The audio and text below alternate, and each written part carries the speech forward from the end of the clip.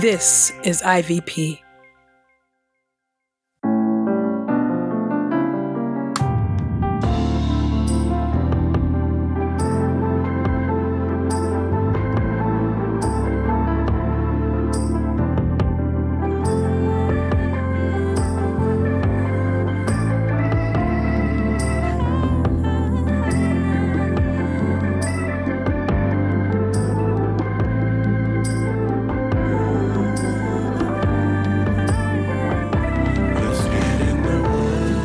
You're listening to Get in the Word with Truth's Table. Your word is truth, your word is life. Presented by InterVarsity Press. Your word is truth, your word is life. A daily audio Bible podcast read by Dr. Christina Edmondson And Ekemini Uwan. Let's get in the word today. God's got something to say. Let's get in the Word, and may the Word get in us. Open our eyes that we may behold wonderful things in your Word. Old Testament reading. Genesis chapter 49, verse 29 through chapter 50, verse 26. Then he instructed them, I am about to go to my people. Bury me with my fathers in the cave in the field of Ephron the Hittite. It is the cave in the field of Machpelah, near Mamre, in the land of Canaan, which Abraham brought for a burial plot for Ephron the Hittite. There they buried Abraham and his wife Sarah. There they buried Isaac and his wife Rebekah. And there I buried Leah. The field and the cave in it were acquired from the sons of Heth. When Jacob finished giving these instructions to his sons, he pulled his feet up onto the bed, breathed his last breath, and went to his people. The burials of Jacob and Joseph. Then Joseph hugged his father's face. He wept over him and kissed him. Joseph instructed the physicians in his service to embalm his father. So the physicians embalmed Israel. They took 40 days, for that is the full time needed for embalming. The Egyptians mourned for him 70 days. When the days of mourning had passed, Joseph said to Pharaoh's royal court, If I have found favor in your sight, please say to Pharaoh, My father made me swear an oath. He said, I'm about to die. Bury me in my tomb that I dug for myself there in the land of Canaan. Now let me go and bury my father. Then I will return. So Pharaoh said, Go and bury your father, just as he made you swear to do. So Joseph went to bury his father. All Pharaoh's officials went with him, the senior courtiers of his household, all the senior officials of the land of Egypt, all Joseph's household, his brothers, and his father's household. But they left their little children and their flocks and herds in the land of Goshen. Chariots and horsemen all went up with him, so it was a very large entourage. When they came to the threshing floor of Atad, on the other side of the Jordan, they mourned there with very great and bitter sorrow. There Joseph observed a 7-day period of mourning for his father. When the Canaanites who lived in the land saw them mourning at the threshing floor of Atad, they said, This is a very sad occasion for the Egyptians. That is why its name was called Abel Mizraim, which is beyond the Jordan. So the sons of Jacob did for him just as he had instructed them. His sons carried him to the land of Canaan and buried him in the cave of the field of Machpelah near Mamre.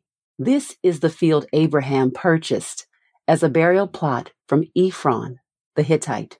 After he buried his father, Joseph returned to Egypt, along with his brothers and all who had accompanied him to bury his father.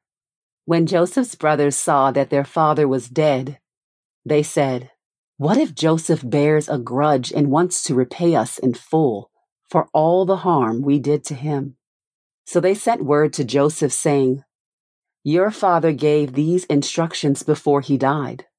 Tell Joseph this, Please forgive the sin of your brothers and the wrong they did when they treated you so badly.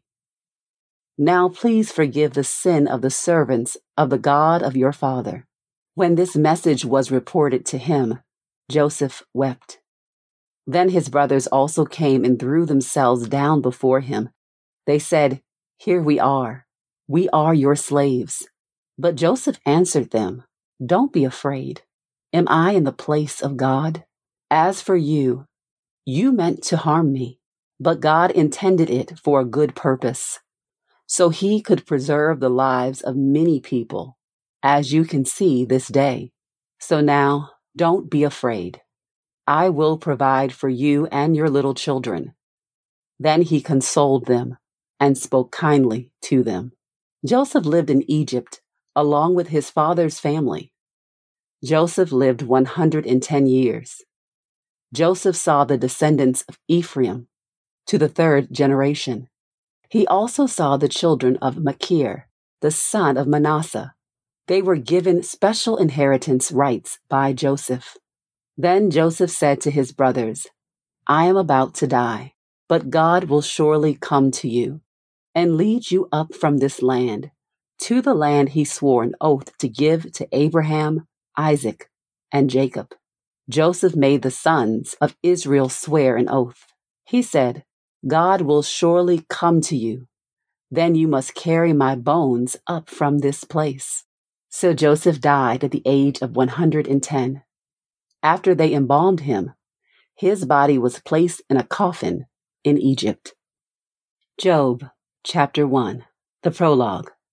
Job's good life. There was a man in the land of Uz, whose name was Job, and that man was blameless and upright, one who feared God and turned away from evil. 7 sons and 3 daughters were born to him. His possessions included 7,000 sheep, 3,000 camels, 500 yoke of oxen, and 500 female donkeys. In addition, he had a very great household. Thus he was the greatest of all the people in the East. Now his sons used to go and hold a feast in the house of each one in turn, and they would send and invite their 3 sisters to eat and to drink with them. When the days of their feasting were finished, Job would send for them and sanctify them. He would get up early in the morning and offer burnt offerings according to the number of them all.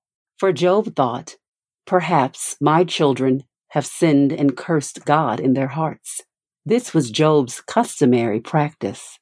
Satan's accusation of Job. Now the day came when the sons of God came to present themselves before the Lord, and Satan also arrived among them. The Lord said to Satan, "Where have you come from?" And Satan answered the Lord, "From roving about on the earth, and from walking back and forth across it." So the Lord said to Satan, "Have you considered my servant Job? There is no one like him on the earth, a blameless and upright man, one who fears God and turns away from evil." Then Satan answered the Lord, "Is it for nothing that Job fears God? Have you not made a hedge around him and his household and all that he has on every side? You have blessed the work of his hands, and his livestock have increased in the land. But extend your hand and strike everything he has, and he will no doubt curse you to your face." So the Lord said to Satan, "All right then, everything he has is in your power. Only do not extend your hand against the man himself." So Satan went out from the presence of the Lord. Job's integrity in adversity. Now the day came when Job's sons and daughters were eating and drinking wine in their oldest brother's house. And a messenger came to Job, saying, "The oxen were plowing and the donkeys were grazing beside them, and the Sabeans swooped down and carried them all away, and they killed the servants with the sword. And only I alone escaped to tell you." While this one was still speaking, another messenger arrived and said, The fire of God has fallen from heaven and has burned up the sheep and the servants. It has consumed them. And I, only I alone, escaped to tell you. While this one was still speaking, another messenger arrived and said, The Chaldeans formed 3 bands and made a raid on the camels and carried them all away. And they killed the servants with the sword. And I, only I alone, escaped to tell you. While this one was still speaking, another messenger arrived and said, Your sons and your daughters were eating and drinking wine in their oldest brother's house. And suddenly, a great wind swept across the wilderness and struck the 4 corners of the house. And it fell on the young people, and they died. And I, only I, alone escaped to tell you. Then Job got up and tore his robe. He shaved his head, and then he threw himself down with his face to the ground. He said, Naked I came from my mother's womb, and naked I will return there. The Lord gives, and the Lord takes away. May the name of the Lord be blessed. In all this, Job did not sin, nor did he charge God with moral impropriety. God's got something to say. Psalm 101, verses 1 through 8. A Psalm of David. I will sing about loyalty and justice. To you, O Lord, I will sing praises. I will walk in the way of integrity. When will you come to me? I will conduct my business with integrity in the midst of my palace. I will not even consider doing what is dishonest. I hate doing evil. I will have no part of it. I will have nothing to do with a perverse person. I will not permit evil. I will destroy anyone who slanders his neighbor in secret. I will not tolerate anyone who has a haughty demeanor and an arrogant attitude. I will favor the honest people of the land and allow them to live with me. Those who walk in the way of integrity will attend me. Deceitful people will not live in my palace. Liars will not be welcome in my presence. Each morning I will destroy all the wicked people in the land and remove all evildoers from the city of the Lord. Your word is true. New Testament reading, John chapter 3, Conversation with Nicodemus. Now a certain man, a Pharisee named Nicodemus, who was a member of the Jewish ruling council, came to Jesus at night and said to him, Rabbi, we know that you are a teacher who has come from God, for no one could perform the miraculous signs that you do unless God is with him.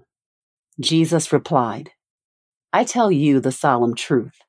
Unless a person is born from above, he cannot see the kingdom of God.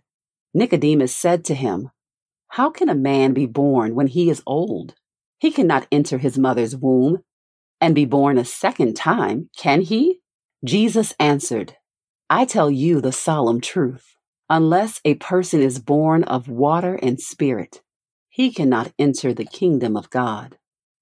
What is born of flesh is flesh, and what is born of the spirit is spirit. Do not be amazed that I said to you, you must all be born from above. The wind blows wherever it will, and you hear the sound it makes, but do not know where it comes from and where it is going. So it is with everyone who is born of the Spirit. Nicodemus replied, How can these things be? Jesus answered, Are you the teacher of Israel, and yet you don't understand these things? I tell you the solemn truth. We speak about what we know and testify about what we have seen, but you people do not accept our testimony. If I have told you people about earthly things, and you don't believe, how will you believe if I tell you about heavenly things? No one has ascended into heaven except the one who descended from heaven, the Son of Man.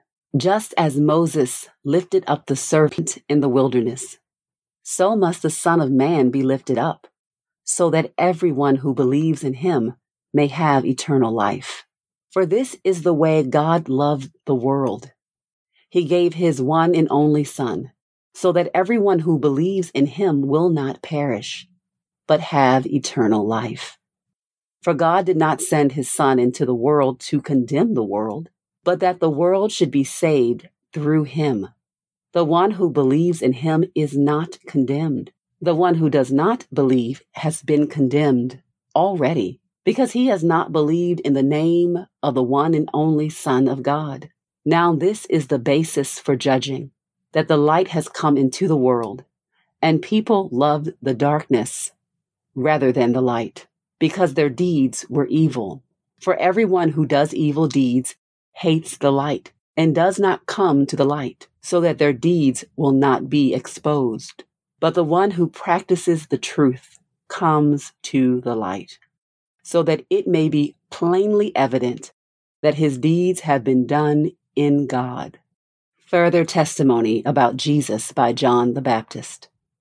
After this, Jesus and his disciples came into Judean territory, and there he spent time with them and was baptizing.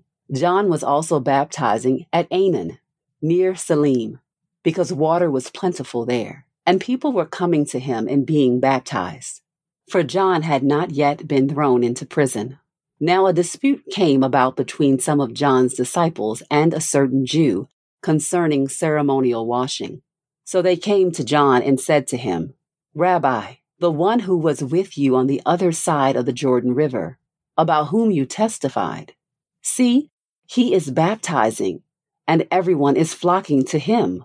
John replied, "No one can receive anything unless it has been given to him from heaven. You yourselves can testify that I said, 'I am not the Christ, but rather I have been sent before him.' The one who has the bride is the bridegroom. The friend of the bridegroom, who stands by and listens for him, rejoices greatly when he hears the bridegroom's voice. This then is my joy, and it is complete. He must become more important, while I become less important. The one who comes from above is superior to all. The one who is from the earth belongs to the earth, and speaks about earthly things. The one who comes from heaven is superior to all.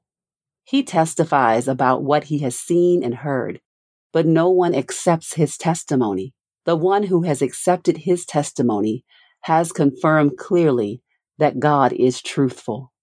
For the one whom God has sent speaks the words of God, for he does not give the Spirit sparingly. The Father loves the Son and has placed all things under his authority. The one who believes in the Son has eternal life. The one who rejects the Son will not see life, but God's wrath remains on him.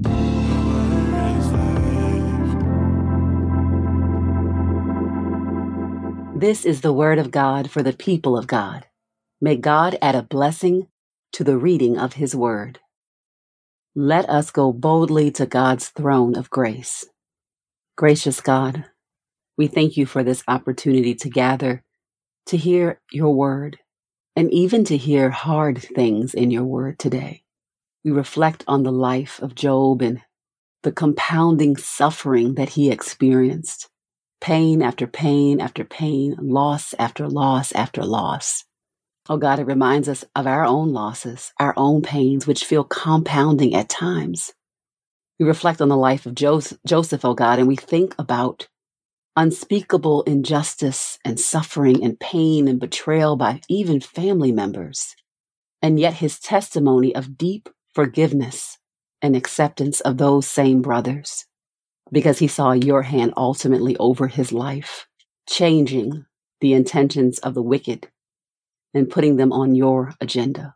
Because of your word today, oh God, we are reminded to entrust ourselves to you more and more, that even as we grieve, lament, and we ask you why, Even as we experience great confusion, pain, suffering, and frustration, God, we are looking to you, knocking on the doors of heaven, awaiting for you to turn what was meant for wicked into what is ultimately for good.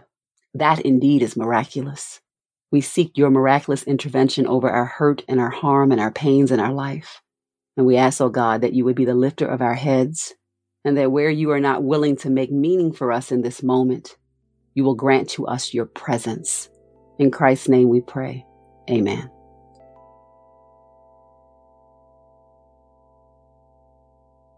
We pray this time of Getting the Word with Truth Table has encouraged us all to not only be hearers of God's Word, but doers. Share your reflections on these scriptures with us on Twitter and Instagram using the hashtag #GetInTheWord and hashtag #TruthsTable. Saints, whatever is honorable, whatever is just, whatever is pure, whatever is lovely, whatever is commendable, if there is any excellence, if there is anything worthy of praise, think about these things, practice these things, and the God of peace will be with you. Go with God. Get in the Word with Truth Table is a production of InterVarsity Press. For 75 years, IVP has created and published resources that deepen lives for Christ to engage the university, church, and the world. Visit ivpress.com for more information. Our Bible reading plan is from BibleStudyTogether.com, and the Bible version is the New English translation used by permission. Sound engineering is from Podastery Studios, and our executive producer is Helen Lee. God's got something to say.